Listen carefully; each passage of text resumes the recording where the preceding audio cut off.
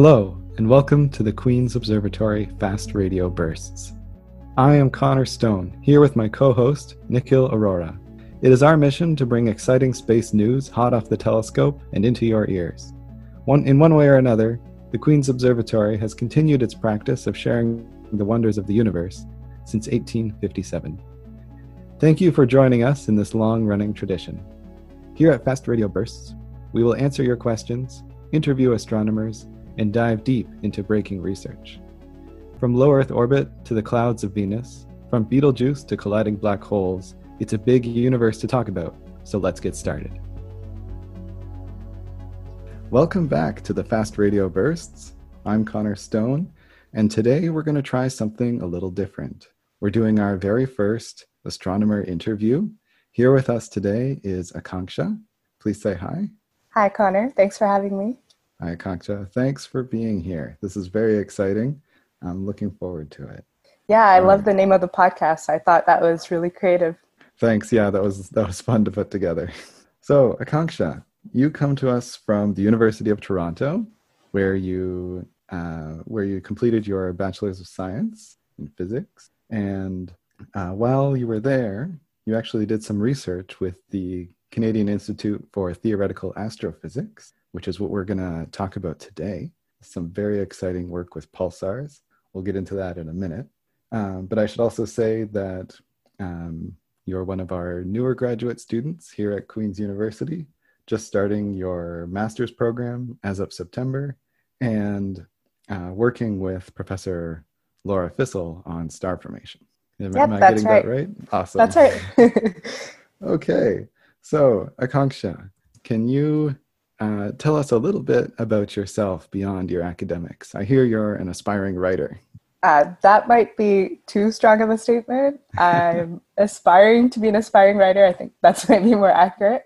But yeah, I just started at Queen's a month ago, like Connor said. Before that, I was at the University of Toronto.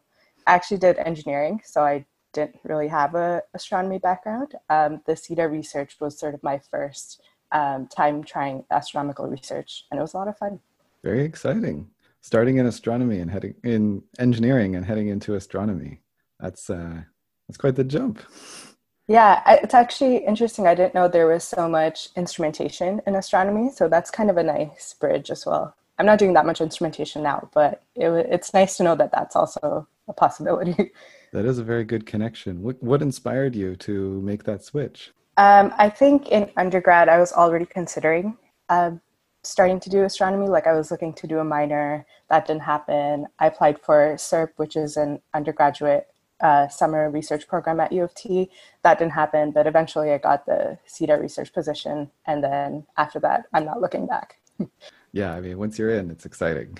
All right, that's very cool. So how has your transition been now that you're a new graduate student, and considering the state of the world?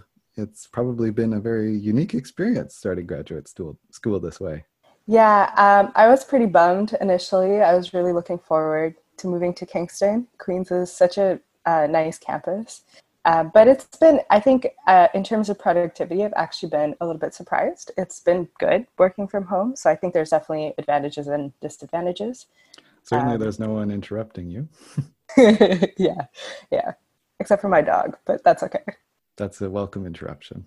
So how about we get started into the science of the day? And can you tell me, for our listeners, just sort of your 30-second pitch for your research so we know what's going on here? Yeah, so as you mentioned, I was working in radio astronomy, looking at pulsars. So I was looking specifically at the Crab pulsar, and I was looking at some observations from the Algonquin Radio Observatory. And what we found was there was this one giant pulse that really stood out to us. In a group meeting, I remember everyone was huddled around looking at it, and we're saying, why does this one look so different? So if you look at that giant pulse, it has these spectral bands, like a banding pattern, and those bands appear to drift upward in frequency. And so the entire focus of my project completely shifted at that point to figuring out where these bands come from. Do other pulses show this? Is this because there was a defect in the instrument? Is there a physical reason this is happening? And just investigating those drifting bands. And I'm not going to give away what the final picture is, but that's basically what motivated us in the project.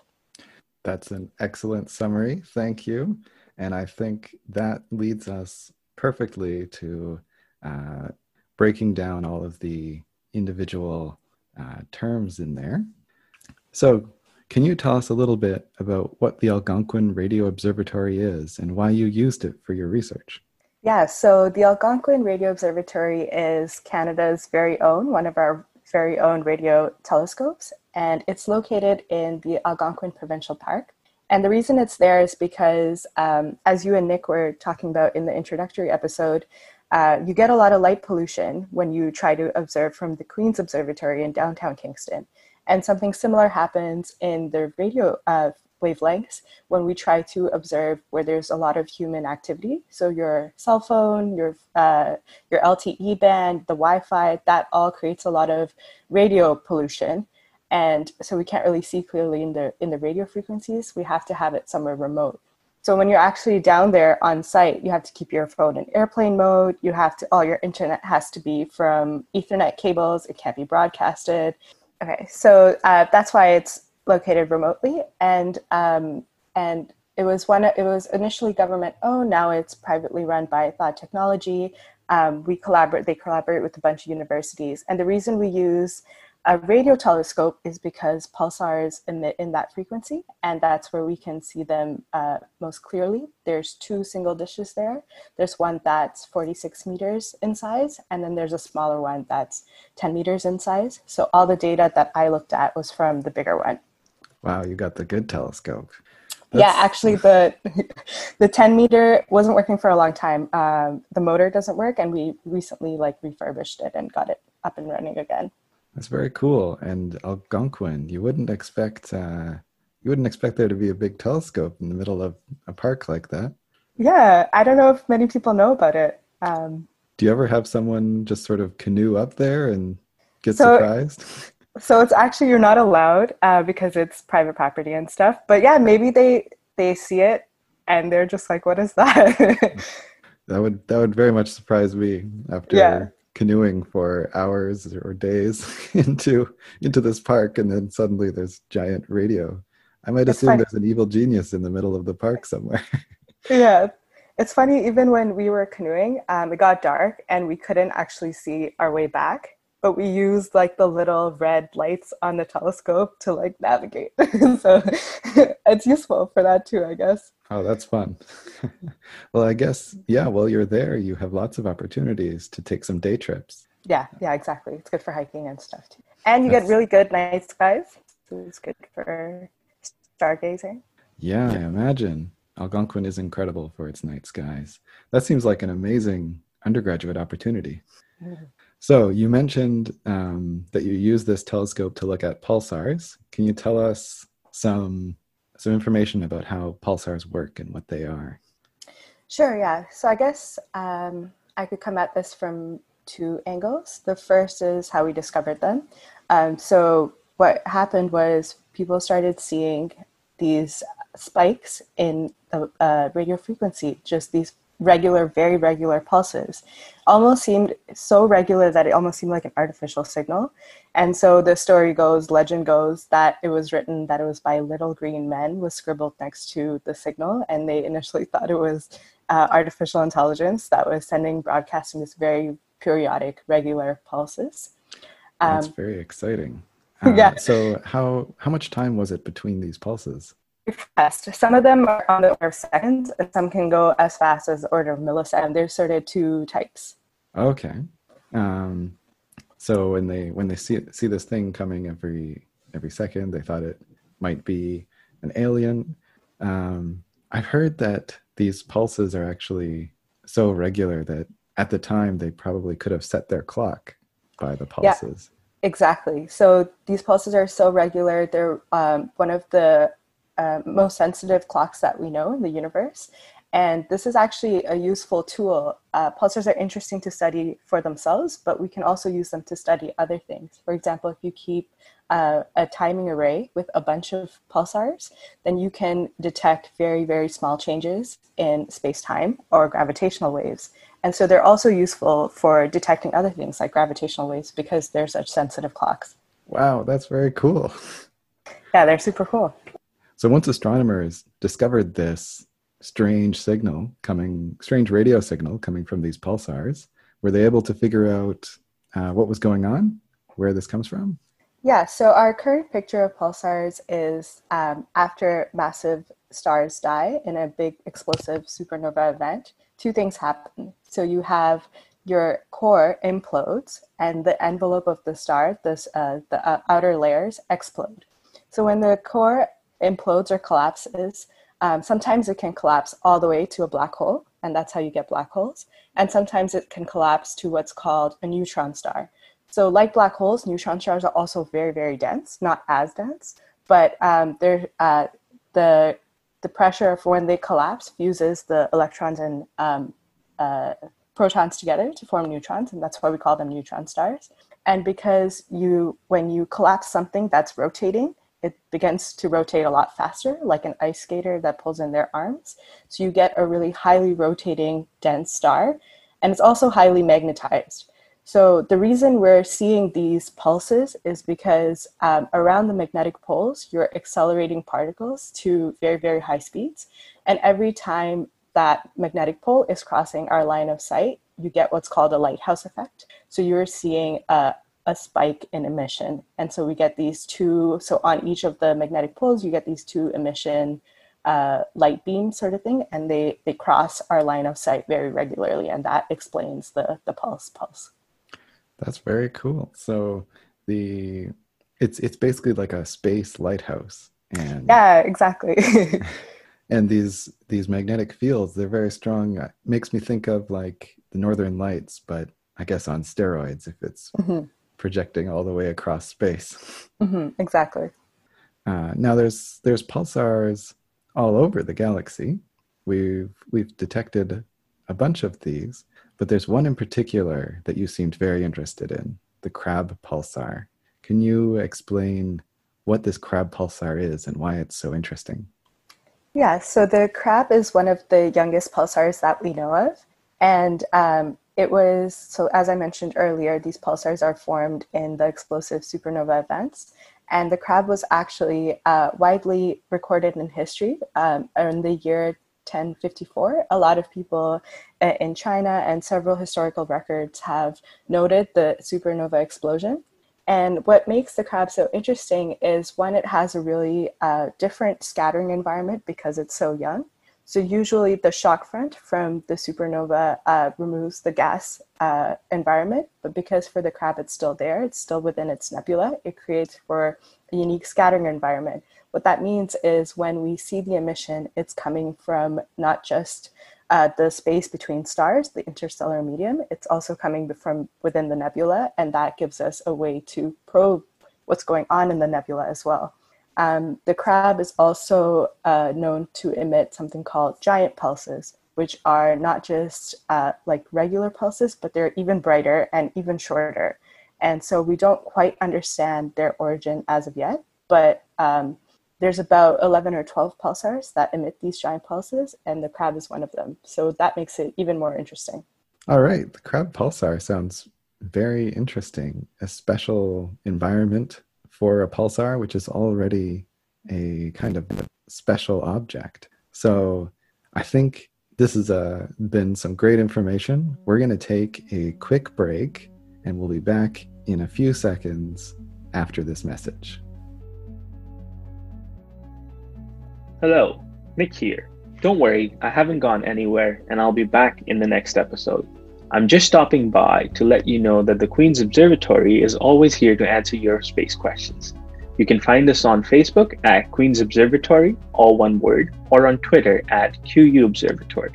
If you would like to see the talks from one of our past observatory open houses, you can also check us out on our YouTube channel by searching Queen's Observatory and looking for our logo. We're always happy to talk about the universe, and if you ask a really big question, we might have to just do a podcast about it. That's all from me. Let's get back to Akanksha's amazing research. And welcome back. So now that we've learned a little bit about the background of these pulsars, specifically the Crab pulsar, we should get into a little bit more of the actual work that you've been doing, or that you did while you were at U of T. So you mentioned that what you discovered was a certain type of drifting pulse. Can you tell me a little more about what these drifting pulses are, and maybe paint a word picture for everyone so that they can understand what it is that you see in this data? Okay. So to work up to what is special about these drifting pulses, maybe I can first paint a picture about what we usually see for the normal crab giant pulses. So typically in a crab giant pulse, we are observing them for a range of light in the radio spectrum, that, as I mentioned earlier. So this is different from what our eyes can see. Usually our eyes see from the 400 to 700 nanometers wavelength of light, and those are the colors that we see. But and those colors, so 400, is that blue or red? And 700, is that blue or red? So 400 is the longer, 700 is the longer wavelength of light, so that's red. All right, so yeah, when we're talking about these wavelengths, we can almost imagine the longer, whatever one is the longer one is red, and the shorter one is blue, even when it's outside of the range that we see. Exactly. So in this case, if 70 centimeters is the longer one in radio, you could say that's more red than the 30 centimeters. So continuing on, so if I have, let's say, from the red to blue in my 30 to 70 centimeters, and I'm looking at the pulse over time, what I see is that there's this banding pattern. And I was describing the normal one. For a normal one, what I see is from the 30 to 70 centimeters, there is power throughout. So that means it's bright from that entire range. So it's almost like white light. You see it in all the frequencies all at the same time. Exactly. It's not so much that, what's also important is the shape of the pulse. So these giant pulses, they have a very sharp rise to begin with, and then they have a smeared out edge or tail that smears out in sort of an exponential way. And the reason that this happens is because at lower frequencies, you have something where the effect of scattering gets very pronounced. So light takes a lot longer. Certain paths of light take a lot longer at lower frequencies to reach our eye. And so we don't see a sharp pulse at the lower frequencies, but we do at a higher frequency. So you get a tail-like shape in the pulse. So the different colors come to you at different times in these pulses? So there's a few effects going on. So one effect is called dispersion, where different colors come to you at different times. And the other effect is called scattering, where the longer wavelengths are stretched out over time. So it's, some of them come with a certain time delay. Oh, that's interesting. Different wavelengths travel to us over different amounts of time. Yeah. And what causes them to do that? Why do the longer wavelengths take longer to get to us? So if we're talking about dispersion, that happens because of the amount of material that's between us and the pulsar, something that we call the electron column density. And this has to do with how far away the pulsar is. And it's actually a good measurement of how far away the pulsars are. So if there's more electrons between you and the pulsar, or just more of the interstellar space, it almost drags the lower wavelengths of light. And so the lower wavelengths of light take longer the further away the pulsar is from you. That's interesting. So empty space is actually full of all these electrons from the radio perspective. That's right. It's diffuse, but they're there. And they can impact the pulse that you see. That's interesting. Yeah, and that's actually another way pulsars are really useful. So like I mentioned earlier, they can be probes for the universe. So another way they probe is they give us a lot of information about the stuff that's between us and the pulsar. So the amount of time that it takes to travel to us, how the signal is changing if we were to observe it directly, if we were right next to the pulsar, as to when it gets to us, gives us a lot of information about what's between us and the pulsar. Cool. So we can study empty space, which is not Yeah, empty. exactly. Okay, so your regular pulse experiences all of these effects, and your drifting pulse then gets an extra effect on top of all these. And what does that one look like? So that one, so as I mentioned, usually we see the whole range of light up, but for the drifting pulses, what you actually see is sort of a banding pattern. So you have sections of the range in light that are lighting up and sections that aren't.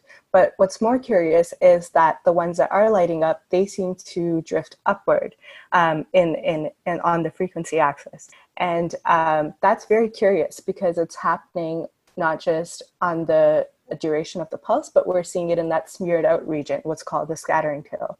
So that's giving us some hints about why we're seeing the drift, but it's also curious as to one of the big questions it poses is it intrinsic to how the pulsar is emitting, or is it, again, because of something between us and the pulsar? We have to sort of take those two apart. So you're seeing that certain colors get more light than they should, and then after the initial pulse, as it's dying away, these colors change a little bit with time. Exactly. That's a really good way to put it. Yeah. So you're seeing some sort of dependence on the color, and it's changing within the duration of the pulse. Okay, and so you're trying to figure out if this is happening at the pulse or happening between us and the pulsar. That's really the $1,000,000 question when we see this is there are some effects that happen because of the way the light is being emitted, and then there are some effects that are because of the changes that the light goes through in traveling to us. So is it an intrinsic effect or is it a propagation effect? That's really the main question. All right. So you wanted to drill in on this question and see if you could figure it out. And I guess you took all of this data at the Algonquin Radio Observatory.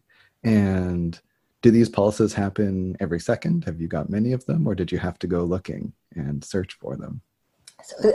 So we tracked the crab for about an hour in 2018 and about an hour in 2015.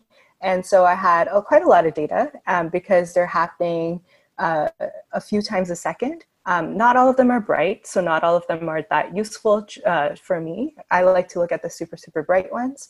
But in total, I categorized by eye about 150 of them. I found about, I can't forget, maybe 100,000 of them, but some of them aren't real pulses. They can be false triggers, and some of them are not in the correct pulse phase. So that tells us that it's probably some noise or interference. So not all of those 100,000 are real pulses. So you didn't have to look at all 100,000 by eye. No, thank God. Oh my goodness. Okay. So what sorts of things cause these false pulses? What's going on when that happens? So basically in our algorithm that detects any sort of giant pulse, we just you can set it arbitrarily to pick up anything that's above the noise floor. And sometimes our threshold is like just 5. So anything that's just, a little bit over the noise floor will give us a trigger, what we call a trigger. And sometimes those things can just be, again, like your cell phone or just something with the instrument where we immediately know it's not a real pulse because it doesn't align with the time when we're expecting the pulse to arrive, because we know what that should be. I see. And so your trigger is more just your instrument saying, oh, something interesting happened here. And then you figure out later whether it was interesting for you or just a little flash of light somewhere else. Yeah, exactly. So we just let it track the crab and look at the crab for as long as it needs to. Later, we have a script or like just some code that goes in, and looks for any disturbances in the noise floor anytime that something, and we flag those, and then we take a closer look at were they real pulses or not. Okay. And so you had this 100,000 and you whittled it down to your 150 and 150 or so. And so you had this collection of these pulses to look at. And once you started looking at them, were you able to figure it out? Did you answer the $1 million question? Yeah, it was funny because the project was never this. Initially, the project was to look at some other properties of these pulses. But when we saw this pulse, it was just so obviously different that we had to pay attention to this. And so to answer the $1 million question, there's a few clues already within the observation. So as I mentioned earlier, we see the change, we see the drift in the smeared out region of the pulse in what's called the scattering tail. So as we mentioned, these pulses are coming to us a few times per second. And so within those timescales, we don't actually expect that much to change from pulse to pulse. So if you see something happening only in one pulse and not right before or right after it, that's telling us that the pulsar itself hasn't really changed and its environment hasn't really changed, but something else must be happening in the unique time that we've seen it and captured it. And it can't be the instrument either. We don't expect the instrument to change so quickly that it would only impact one pulse and not the pulses around it. So that's a fairly good clue also of what's going on. So you were able to tell that there was something weird about these pulses individually, because you know that none of the other conditions are really changing that fast on a per pulse basis. Exactly. So what do you think was special about this pulse that made it different from the others? What was going on there? Right. So first of all, it has the spectral bands, which we're still not quite sure how that happens. This has been seen in other frequencies. And right now, what we're thinking is that it's most likely, the bands are most likely intrinsic. So that's probably coming from the pulsar itself. But the drift that we're seeing in the scattering tail, again, is probably a propagation effect. And so what we're proposing, the reason that we saw the drift in this pulsar, one, was because it was really bright, so we were actually able to see the change by eye. Two, it had bands, which not all of them do. So maybe the ones that don't have these bands are also drifting. It's just we can't see it because there's no indication of when there's a shift in the colors because it's broadband. And three, what happened is it has to line up in our line of sight in a certain way for us to actually see the drift. And what I mean by that is, let me think of how to say that. So is there a chunk of material that's thrown off the pulsar and yeah, that so gets turned into plasma? Right. So it's accreting like a lot of charged material. And so that's what's accelerating at relativistic speeds. And that's what's going to cause the radiation that you see Doppler shifted. So it's a chunk of material as it's falling into the pulsar. It's falling out. Yeah. It's being, yeah. Oh, so it's an extra little clump of plasma that gets sort of caught up and shot out of the pulsar. Yes. Okay. So they get. So it sort of like falls onto the pulsar, gets pulled up by the magnetic fields and shot out. And yeah, it might just be the plasma of the pulsar that's being like ripped out. Okay. Wow. Those are some strong magnetic fields. My goodness. All right, I think that's a good point for us to take a break. We'll hear our second segment from Nick, and we'll be back in just a few seconds. Hi, it's Nick again. While we are really proud of our content here at the Queen's Observatory, we would be remiss if we didn't mention some of the other great resources out there. If you can't just get enough of science, you should check out the McDonald Institute on Facebook and Twitter. They are dedicated to advancing astroparticle physics in Canada and have been a big supporter of us here at the observatory. You can also look up your local branch of the Royal Astronomical Society. They can teach you how to get into astronomy from your own backyard. And finally, the Astronomy on Tap program is an excellent way to learn about astronomy in a more casual environment. Link to all these online programs will be mentioned in the podcast description. And with that, let's get back to these fascinating pulsars. Okay, so you've found these pulses, these giant pulses, and all this data, this 100,000 triggers in your data set. So now that you've found these and looked at a bunch of them, can you tell us what it is that you sort of puzzled for this $1 million question? What might be explaining what's going on here? Right. So there's actually some hints within the data itself. So one of the first thoughts that we had, and first things you should always check is it your instrument that's going wrong? And so what we can do to check that, first of all, is the entire data around the pulse and including the pulse have a drift somehow.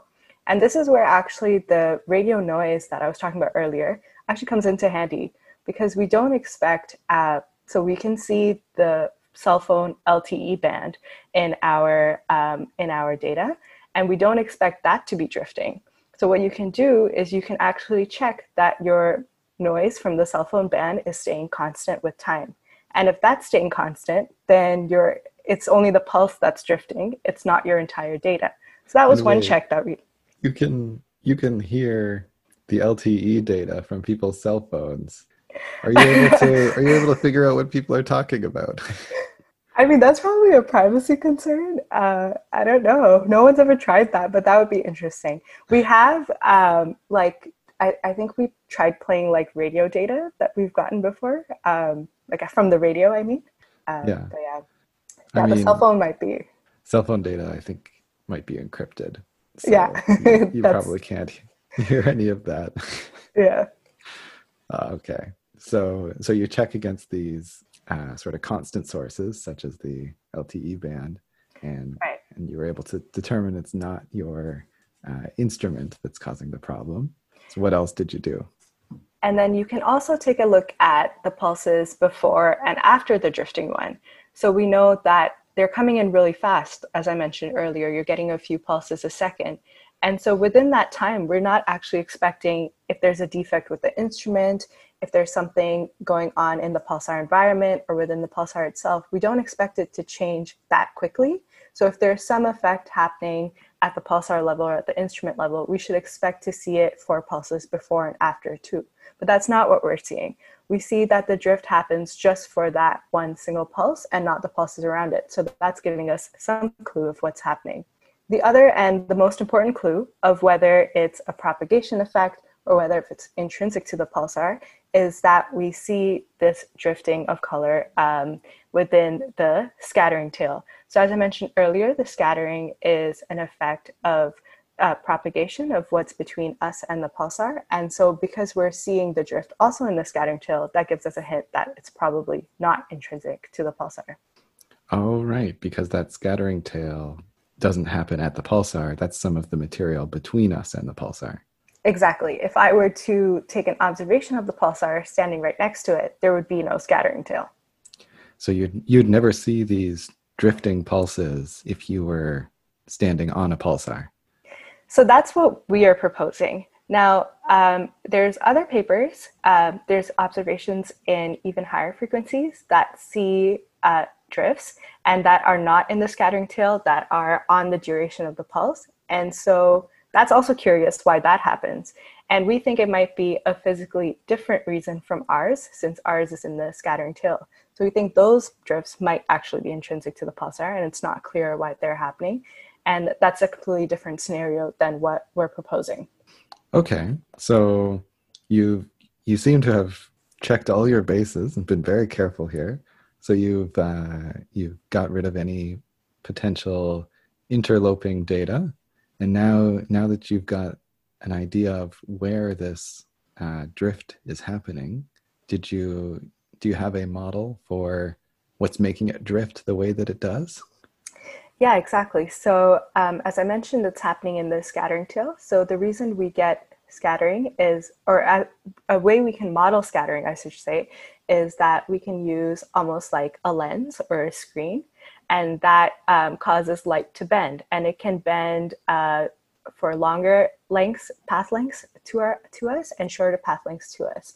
And so the ones that are traveling a little bit longer path length, we're thinking that in this pulse, they're actually being Doppler shifted. So Doppler shifts, everyone knows the common example of the car that drives by you, and you hear that neo classic sound.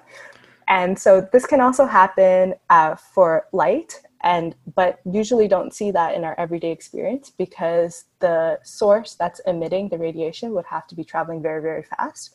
And we don't really see that in our everyday experience. But with this pulsar that is accelerating these charged particles very, very fast, we do get light speeds of those sources of emission that approach the speed of light. And so we can have this effect where the light itself is either going bluer or redder, as we mentioned earlier. And so we think the light that has been scattered, the reason we're seeing it drift upward is that we're actually seeing it go bluer. So you're seeing the color change to look more blue inside the pulse, and you've sort of figured out that it has to be something between the pulsar and us. And you think, is it the Crab Nebula itself, or is it all of the space in between?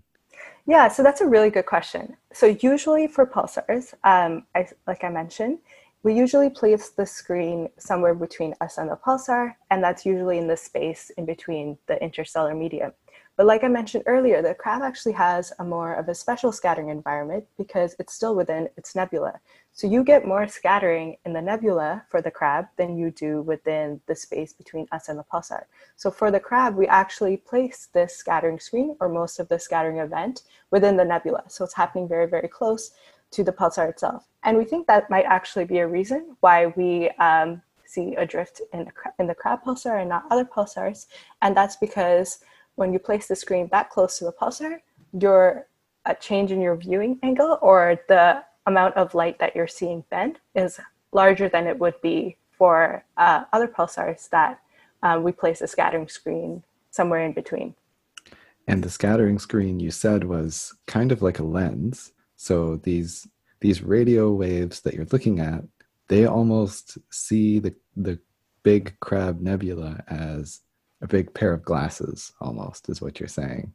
Yeah, exactly. But it's a very complicated pair of glasses. So how your glasses are either convex or concave, this is like some kind of weird geometry of a mix of concave and convex, and having patches that are magnifying and some that are not magnifying. So it's like a glasses, but a lot more complicated. So it's almost like one of those kaleidoscopes. Yeah, like a house of mirrors. Yeah, exactly. Okay, so the Crab Nebula is a house of mirrors for these radio pulses. And so what you're thinking is that some part of the pulse hits just the right part of this house of mirrors, and so we get to see it twice, once coming straight towards us and once after bouncing off of this mirror, almost. Well, it's a lens, it's not a mirror, but that's sort of what you're thinking? Yeah, that's a really good way to put it. So usually you see it bounce off a bunch of different lenses and it comes again in that scattered way, but we're thinking this one bounced, and then also because it was coming up to us from an angle, it was shifted, Doppler shifted. Oh, okay. So because it's a different part of the pulse, it's at a different amount of blue shift, is what you're thinking? The part of the pulse that was aimed at that other lens, mirror, house of mirrors thing, that part was at a different blue shift than the part that was pointed directly at us. That's exactly right. So you have some time in the pulse that's arrived to you sooner, and then you have a certain time delay in the pulse that's arriving slightly from a longer path that's arriving later. So this upward drift is the part that arrived at a slightly different frequency. So what we see is the pulse that has a bit of color to it, this sort of strange pulse, gets a little more blue with time as it's sort of fading away. Exactly. Very neat. And you can learn all this about the inside of the Crab Nebula just from seeing this little bit of light get slightly more blue over the course of fractions of a second. That's right. And this is the one pulse that we've seen this in, but that doesn't mean it's the only type that's possible. So one thing that this model predicts is that you can also get it the other way, where you can see light become slower, become more red, or you can have a mix and match. And we actually have another pulse that seems to meet this criteria, where parts of it seem bluer shifted and other parts of it seem red shifted. And this is because we don't really know the geometry of that lens again. It's complicated. So there's a bunch of different things, a mix and match that could happen. That's pretty wild. So it's some parts of it are changing in one way and some parts the other way. It's really making me think of this house of mirrors that you said. Yeah, exactly. So we got lucky with this first pulse that it had maybe a simpler shift, and our model was able to match what we observed quite well. And so that was nice. But for this other pulse we have that has a red and blue, that would require a bit more of a complex setup to be able to model that well. But our first pulse we are able to model quite well. So that's exciting. That's very cool. So you can actually sort of start to tease out the physical effects that are going on and do the math, which we are not going to cover in this podcast here. That's right. Yep. So now that you've sort of got this model up and running and it seems to be fitting the data really well, what are some next steps for this project? What new thing can you do to sort of prove that you're on the right track?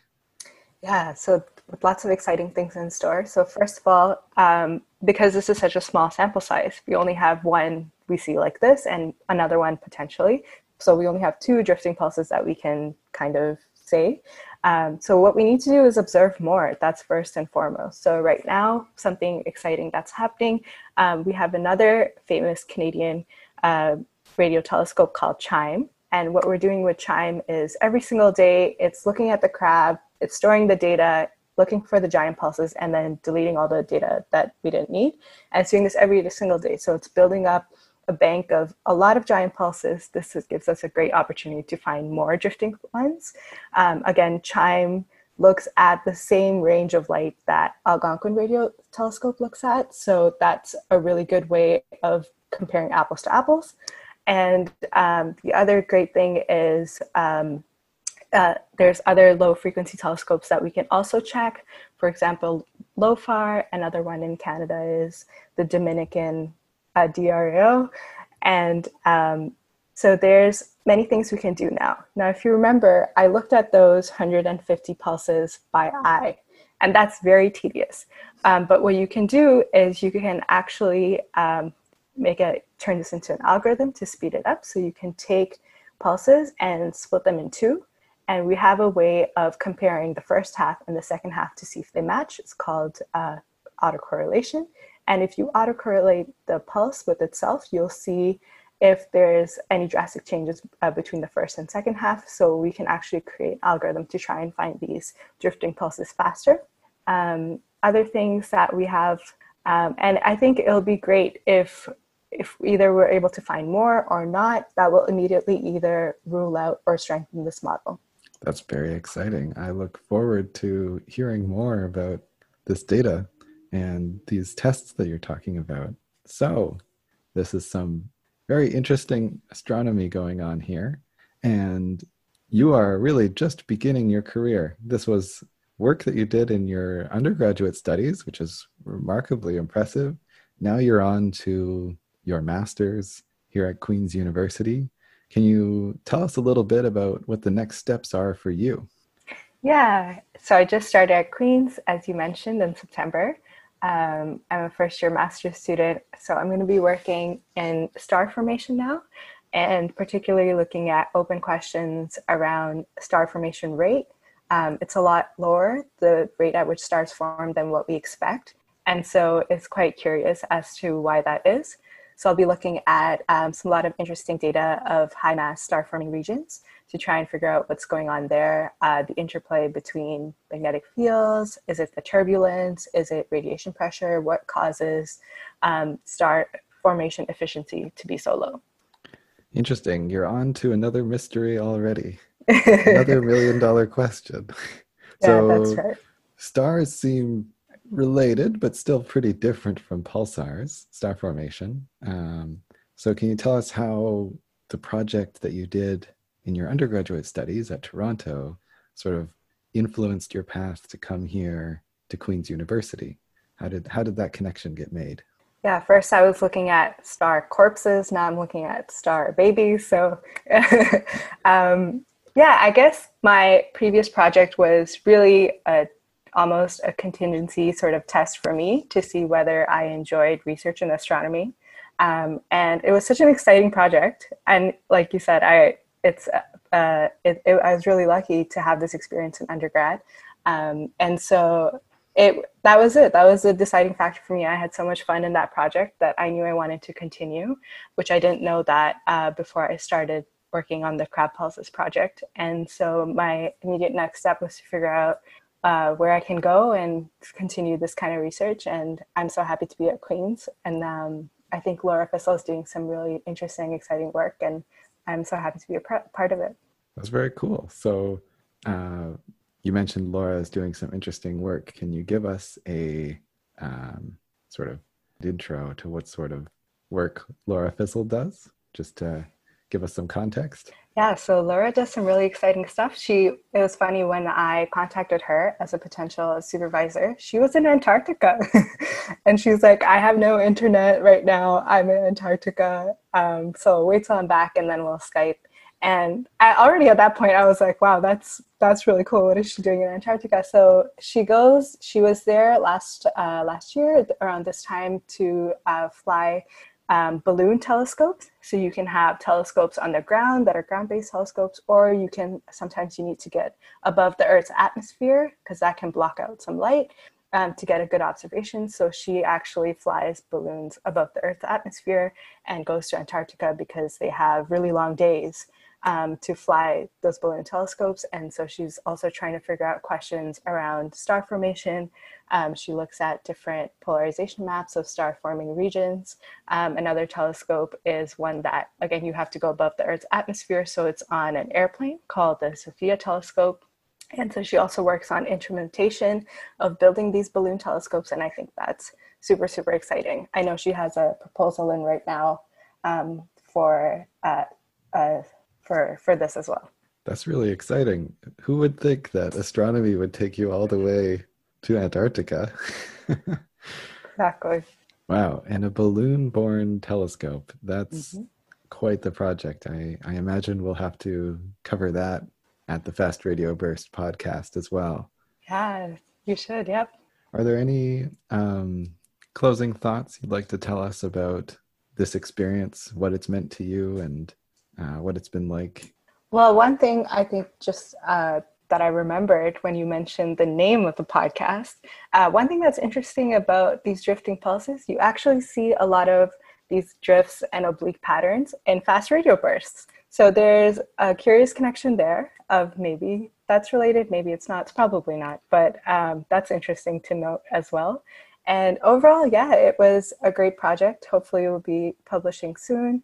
Hopefully there's a lot of follow-up. I want to see where this goes. Maybe not directly by me, but by collaborators. And yeah, it's been great fun. Well, I'll be watching your career with great interest. Thank you for coming on to our Fast Radio Bursts podcast and sort of kicking off our interview program. This has been sort of a fun one to prepare for and a really neat little bit of research to sort of learn about. I normally study galaxies on the very large scale. So learning about these pulsars has been quite fun for me as well. So thanks for having me, Connor. This was great. Thanks for joining us. All right. And I think that concludes it for today. Thanks for listening to the Queen's Observatory's Fast Radio Burst. We hope you enjoyed this walk through the universe. If you have any questions, don't hesitate to contact us via email at queensuobservatory@gmail.com. You can also follow us on Facebook and Twitter as the Queen's University Observatory to stay up to date. If you like this podcast, you can help us by leaving a review and sharing it with your friends. This will help us become more visible and spread the wonders of the universe to more people. That is all from us. We'll be back again with another exciting topic in astronomy.